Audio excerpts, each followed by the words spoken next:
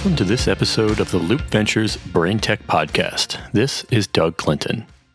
Today's guest is Chad Bouton from the Feinstein Institute, where he's the center head and director of the Center for Bioelectronic Medicine. Now, bioelectronic medicine is a relatively new topic for this show, but I left the conversation believing it's one of the most promising innovations in neuroscience today. We also talked about Chad's work in using neural interfaces to restore movement for a quadriplegic patient, Ian Burkhart, who will join us on the show next week. And now, here is Professor Chad Bouton. Chad, welcome to the show. Thanks for joining us. Oh, thanks for having me.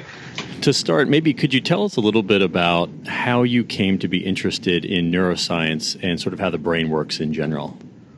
Well, yeah, that's an interesting question because I started out really in engineering and as an undergrad really studying electrical engineering and control theory and signal processing and then later machine learning. But in grad school, I started to gravitate towards engineering mechanics and engineering physics kinds of topics. I was doing a lot of robotics actually at that time and very interested in that area. But then when I started my career, I ended up in the medical device technology world and fell in love with it right away. But only a couple years into that, I had the opportunity to develop some new methods and techniques to record and try to decipher or decode, as we say, brain signals. And this was in folks that were living with paralysis. And I fell in love with that. And so I really just, had to kind of learn from reading about all of the incredible work that had been done in that area to that point. And then we had to learn a lot kind of on the fly. How do you decipher these signals? How do you work with them? And so that's kind of how all of that started. And so now you are the head of the Center for Bioelectronic Medicine at the Feinstein Institute. And so let me start with a high-level question there. I think a lot of our audience is familiar with the idea of brain-machine interfaces or neural interfaces, but they may not be as familiar with the concept of bioelectronic medicine. So can you give us a description of how you kind of delineate or how you think about the two different fields? Yeah, so what you can think about, bioelectronic medicine as the combination of neuroscience, molecular targets, and technology. And at the Feinstein try to really leverage our knowledge and expertise in those three areas, and we try to build teams that have expertise in those three critical components. And we try to really map out a solution, or at least the initial questions, all together. We like to get everyone, all the stakeholders together at the very beginning of the project. And so we have a long history here in really understanding and identifying molecular targets. And then that's how drug development has been done for many, many, many years. But we try to do that in bioelectronic medicine first, and then identify the neural pathway that modulates that target, and then from there develop, a technology that can modulate the pathway accordingly. So it's a method and a process that we use and have used very successfully, and you can replicate it.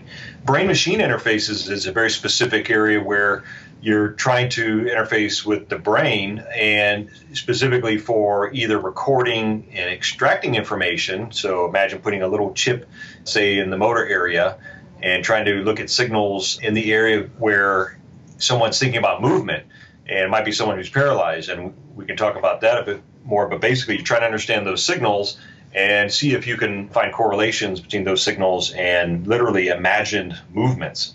So you might be able to help someone who's paralyzed actually restore, say, function in their hand or even someday in their lower extremities by listening to those signals, deciphering them, and then maybe even rerouting them, linking them to muscle activation.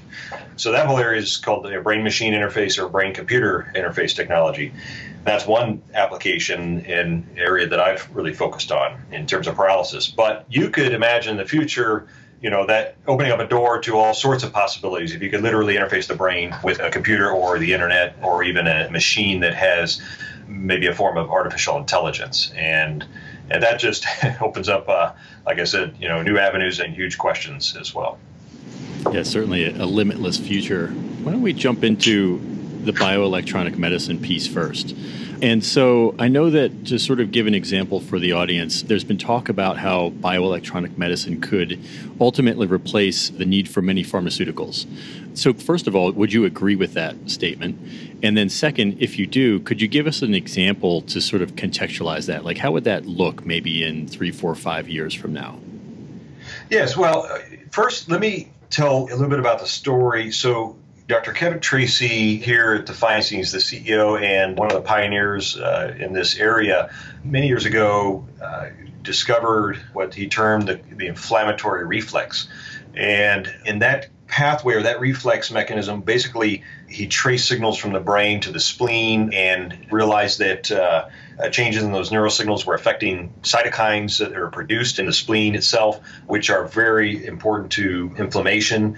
We have pro-inflammatory cytokines that can actually be suppressed or reduced in terms of their presence or production in the spleen. And from all of that groundbreaking work has come a lot of new possibilities. And a company called Setpoint Medical was actually spun out of the Feinstein, and from that work where they're targeting rheumatoid arthritis. And their initial clinical studies have shown very promising results.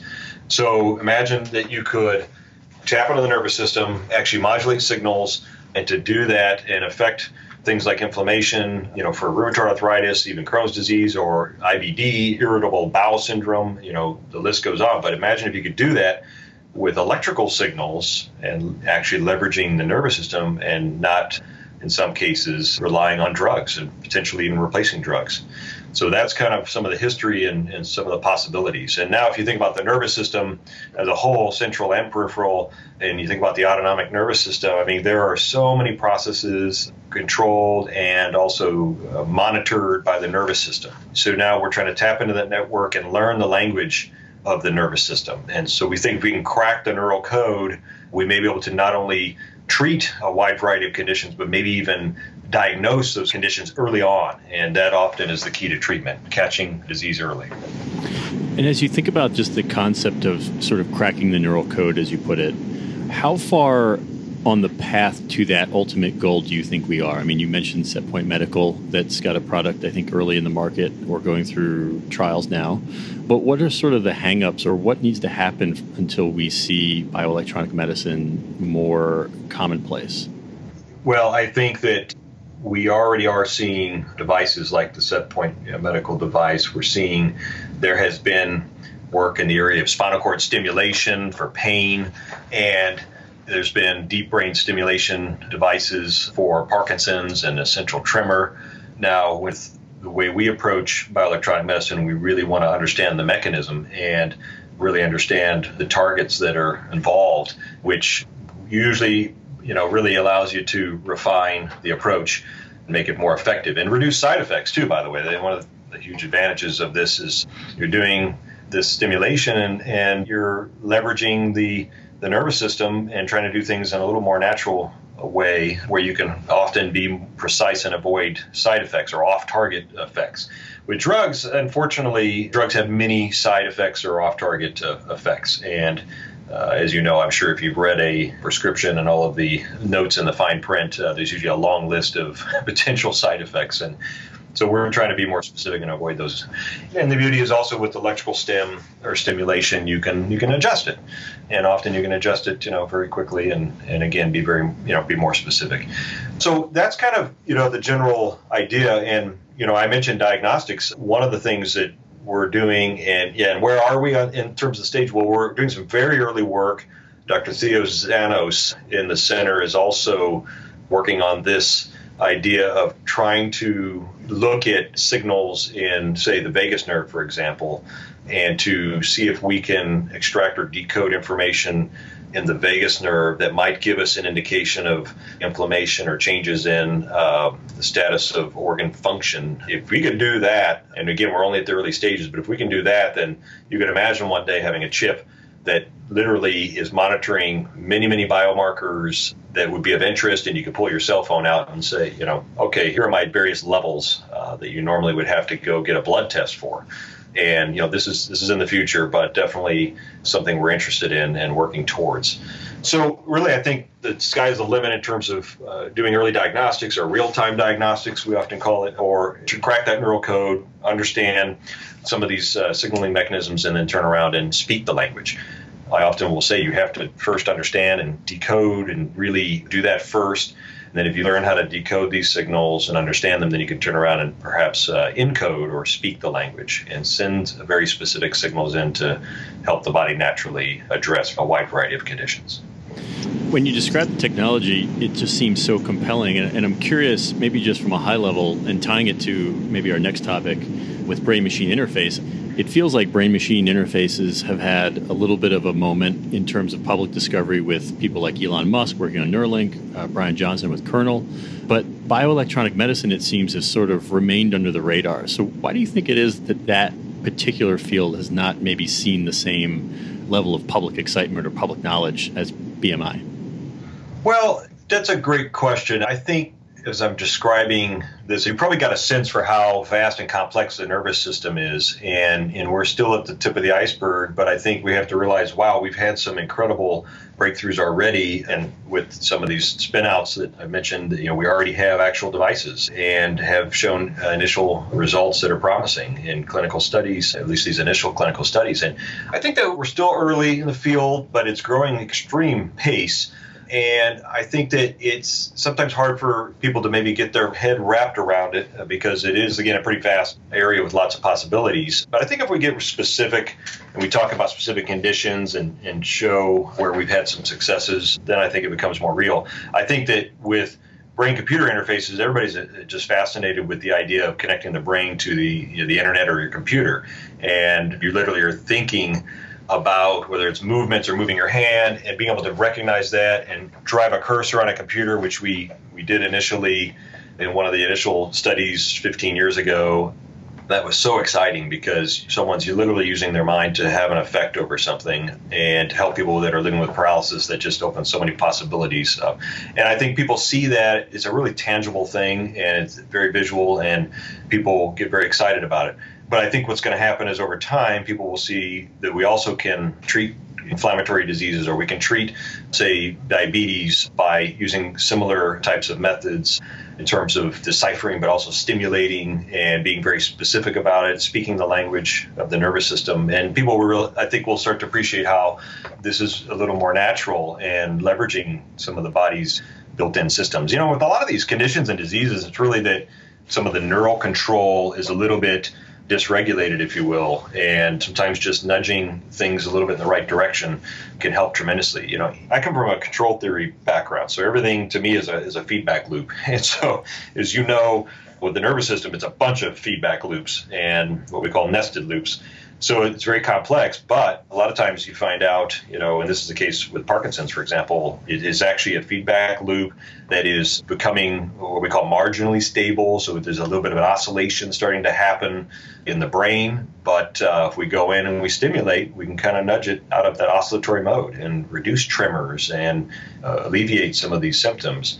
Same thing if you want to think about metabolic disorders or diabetes. I think we're learning more and more that it's a control system issue. Things are just a bit off. Obviously, there's other problems as well in terms of type 2 diabetes and in terms of weight, obesity, and all of those things are complicated and interrelated. But I think we're finding we can do a lot if we just kind of get some of these systems back into balance and help regulate things a little more naturally. So we're learning a lot, and there's tons of possibilities. Makes perfect sense. I think we have what we should call the title of the episode, which is Everything is a Feedback Loop. I think that's it's an important and succinct observation about not only medicine, but probably a lot of other fields that we are working in.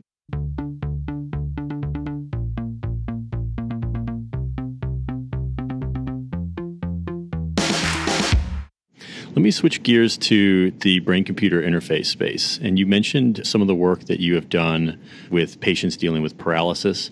And you've had some pretty compelling research there, some amazing results. And I'd love for you to maybe just tell us a little bit about what you've sort of accomplished in that field so far in terms of restoring motor function. Absolutely. So this is an area that, as you know, I'm very passionate about because there are over 25 million people in the world that are living with a significant level of paralysis. The two leading causes are stroke and spinal cord injury. I've had the pleasure of working with various study participants, including, it's known publicly, Ian Burkhart participated in one of these studies. Ian's an incredible individual, and he was able to demonstrate that he could regain some functional movement. And he was the first human to do this, but to regain functional movement in his hand using a electronic bypass, if you will, a neural bypass, where there was a chip. We planted a chip in his motor area, primary motor cortex. We detected signals in his brain as he thought about movement, and we literally rerouted those signals around his spinal cord injury, and we were able to reconnect those signals to his muscles and activate movement in his hand. He has been picking up objects and even moving individual fingers, which really exceeded, I think, all of our expectations. We'll include a video in the show notes of Ian using the device. It really is emotional and it's amazing to watch. So hopefully everybody will check that out.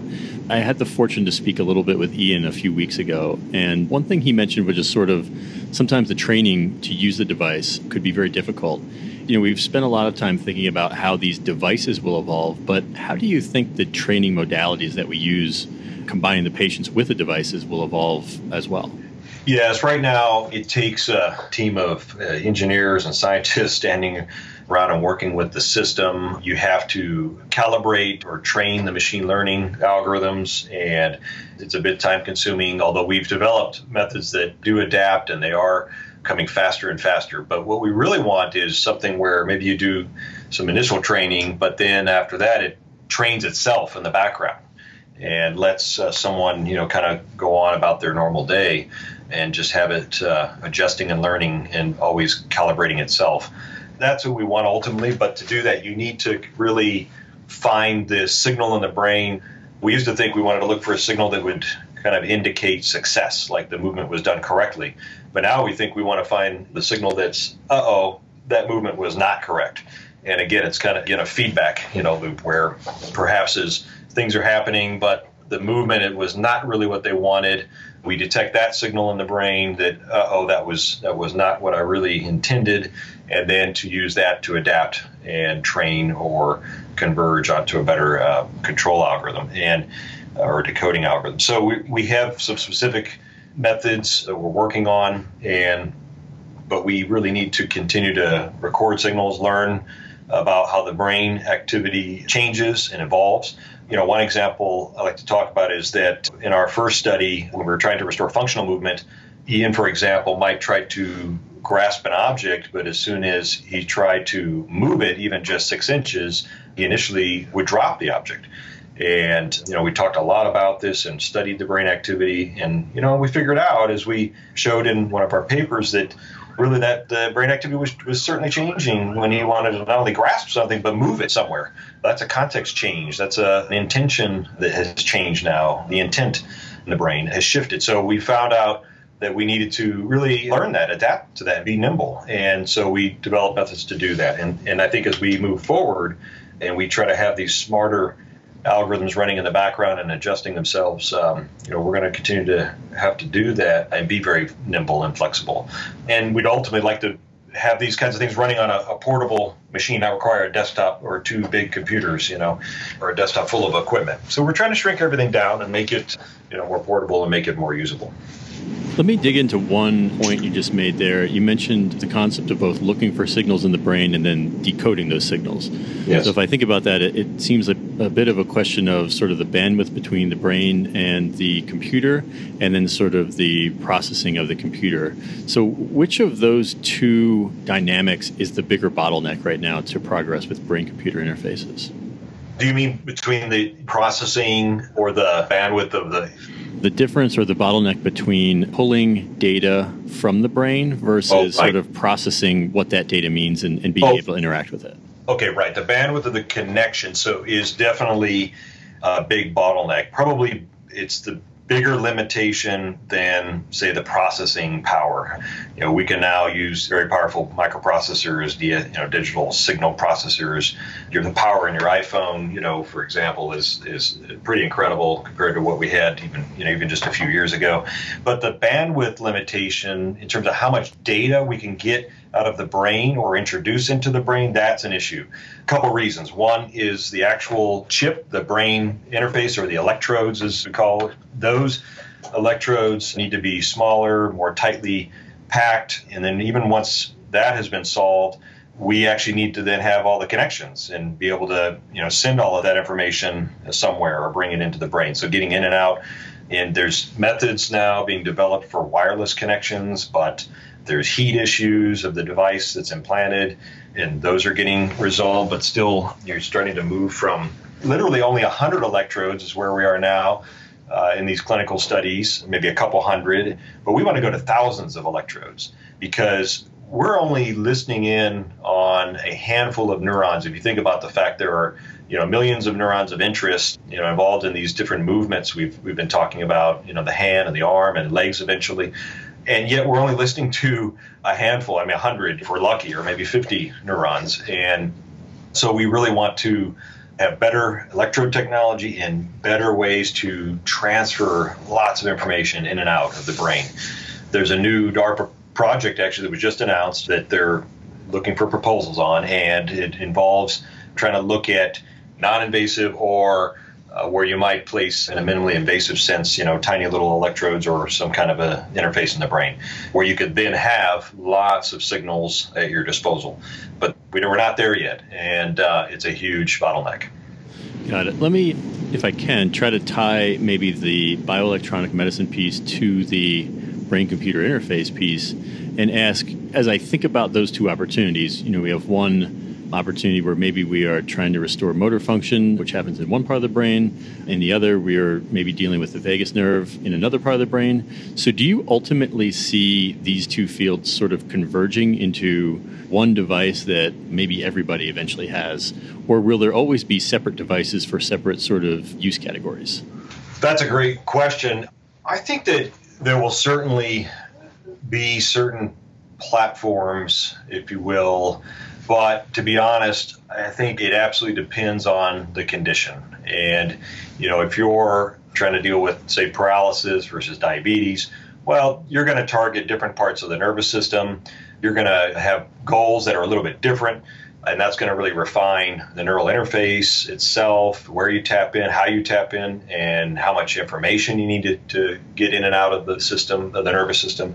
Yeah, so I think that you're going to have a lot of devices that are very tailored. And then that kind of follows that process I talked about, where we look at the target and we look at the neural pathway that modulates that target, and we look at the technology needed to link into that neural pathway, and whether that's, in the brain or certain part or different parts of the brain, or whether it's a peripheral nerve, or whether it's the vagus nerve at the level of the neck, the cervical level, or whether it's you need to go to the pancreatic branch of, say, the vagus nerve, or you need to go to some other peripheral nerve.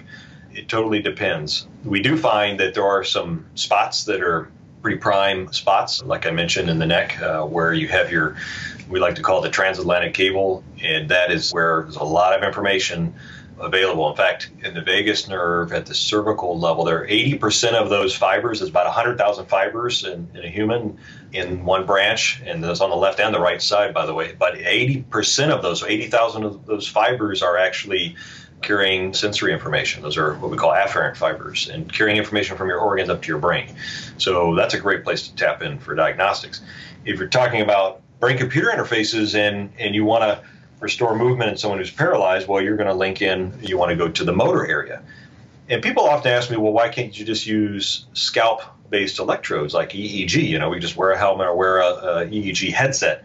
But the problem is the physics. It's like trying to listen to a conversation, say, in a football stadium, and you're standing on the 50-yard line, and two people are talking up in the rafters, very high. Well, you're not going to hear the details of that conversation. And that's like sitting at the scalp when you're trying to listen to certain neurons in the motor area. But if you can get closer, that helps tremendously.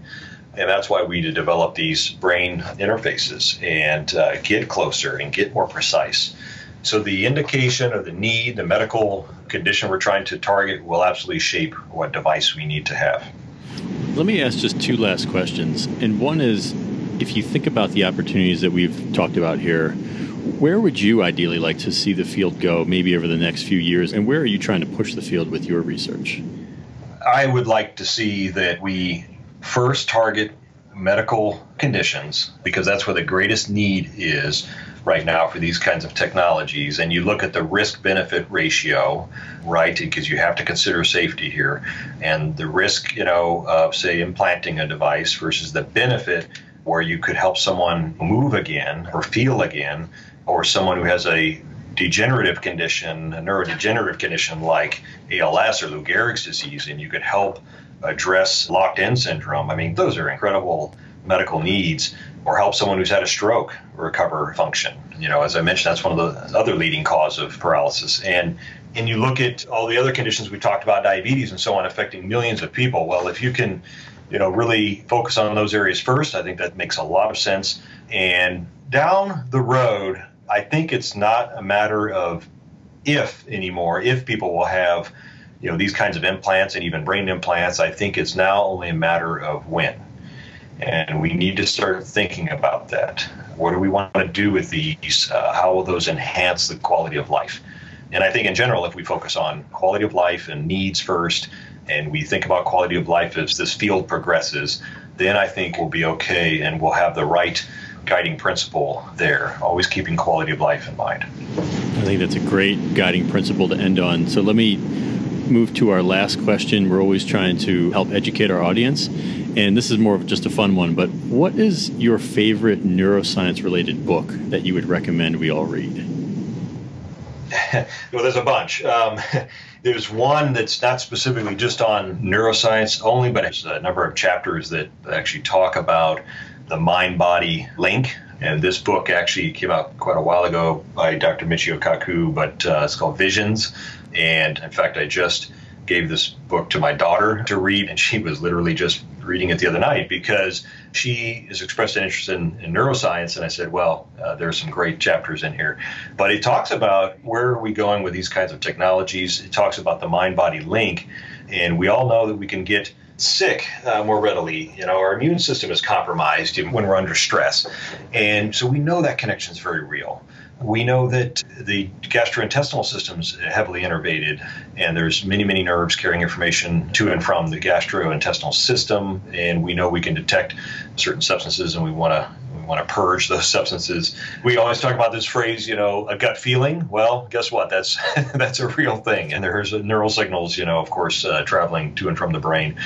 Yeah, so I think, anyway, that's one of my favorite books, and it really speaks to the future and where we're going with all of this.